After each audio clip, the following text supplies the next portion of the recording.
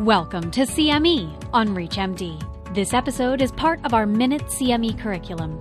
Prior to beginning the activity, please be sure to review the faculty and commercial support disclosure statements, as well as the learning objectives. My name is Csaba Kövezdi. I am the Fred Hutch Professor of Medicine at the University of Tennessee Health Science Center in Memphis, Tennessee. I'll be speaking to you about the AMKD disease burden and management strategies, the need for small molecule treatments. As we probably all know, chronic kidney disease is a very common condition in the general population, with about 1 in 7 individuals suffering from it. CKD is especially common in African Americans, compared to the proportion of African Americans in the general population, which is at about 12%. Among patients with CKD, African Americans are represented at about 16%. And the preponderance of African American race is especially striking among patients on dialysis, as shown on the right lower side of this slide. For many years, this high risk of CKD and ESRD among African Americans was somewhat of a mystery. But in the last 10 to 20 years, we've learned that a mutation, a so-called APOL1 mutation, may be responsible for a good deal of this excess risk of CKD and end-stage kidney disease. As shown in this left side, patients with 2 mutations of APOL1, the so-called G1 and G2 mutations, have a heightened risk of end-stage kidney disease, as shown on the right side of the slide. We have learned now that APOL1-related mutations are responsible for a large proportion of the diseases seen in patients with CKD among African Americans. As you can see on the slide, conditions such as interferon-associated FSGS and HIVAN are largely accounted for by mutations in the APOL1 genes. Interestingly, some conditions such as diabetic kidney disease and IgA nephropathy seem not to be affected by the mutations. APOL1 mutations, as shown on the left side of this slide, seem to have conferred a benefit in patients who were infected with trypanosoma infections. However, if 2 of these mutations are present, then affected patients will be affected by chronic kidney disease. The mechanism of action is now fairly well described, and the mutations seem to be responsible for a gain-of-function adverse effect that results in damage, especially in the podocytes.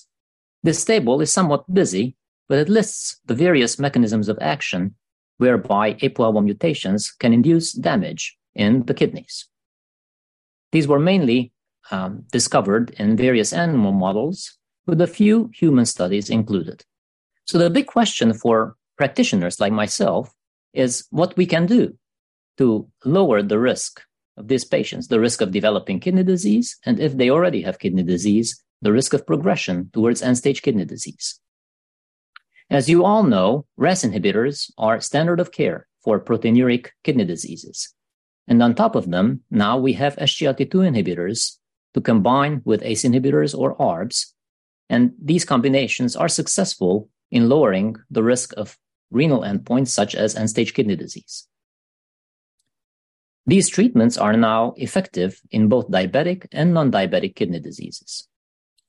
But as shown in this graph, despite the success of these agents, such as SGLT2 inhibitors, they are not curative treatments, and patients treated with these agents still have a substantial residual risk of developing progressive kidney disease and end-stage kidney disease.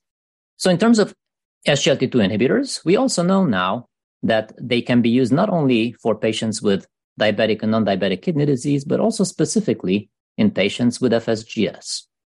As shown in this study, which is a post-hoc analysis of a clinical trial, patients with FSGS who were treated with dapagliflozin had a lower risk of progression over a follow-up of more than 2 years. Obviously, the next question is then, can we somehow apply this knowledge about APOL1 mutations to improve the kidney outcomes in patients who are affected by high-risk mutations?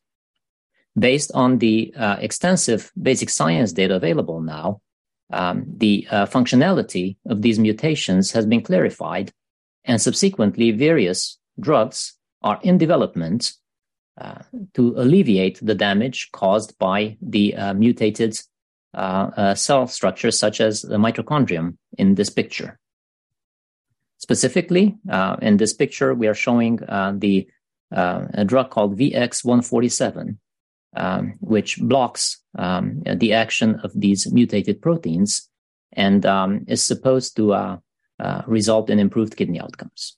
A phase 2 trial performed in 13 patients with this agent, VX-147, has shown that treated patients experienced a reduction of about 50% in albuminuria over 13 weeks.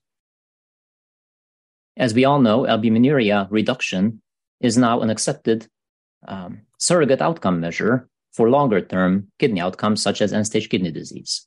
Hence, these results appear very promising for this drug if shown effective in subsequent larger clinical trials. And indeed, there are several trials now underway.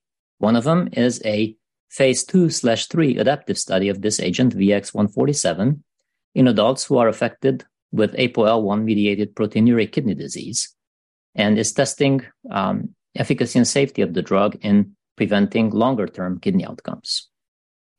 A similar phase 1 study is testing another small molecule compound in healthy participants. Longer-term development obviously is expected. And then a separate drug, a Janus kinase STAT inhibition, is being tested in the so-called Justice trial.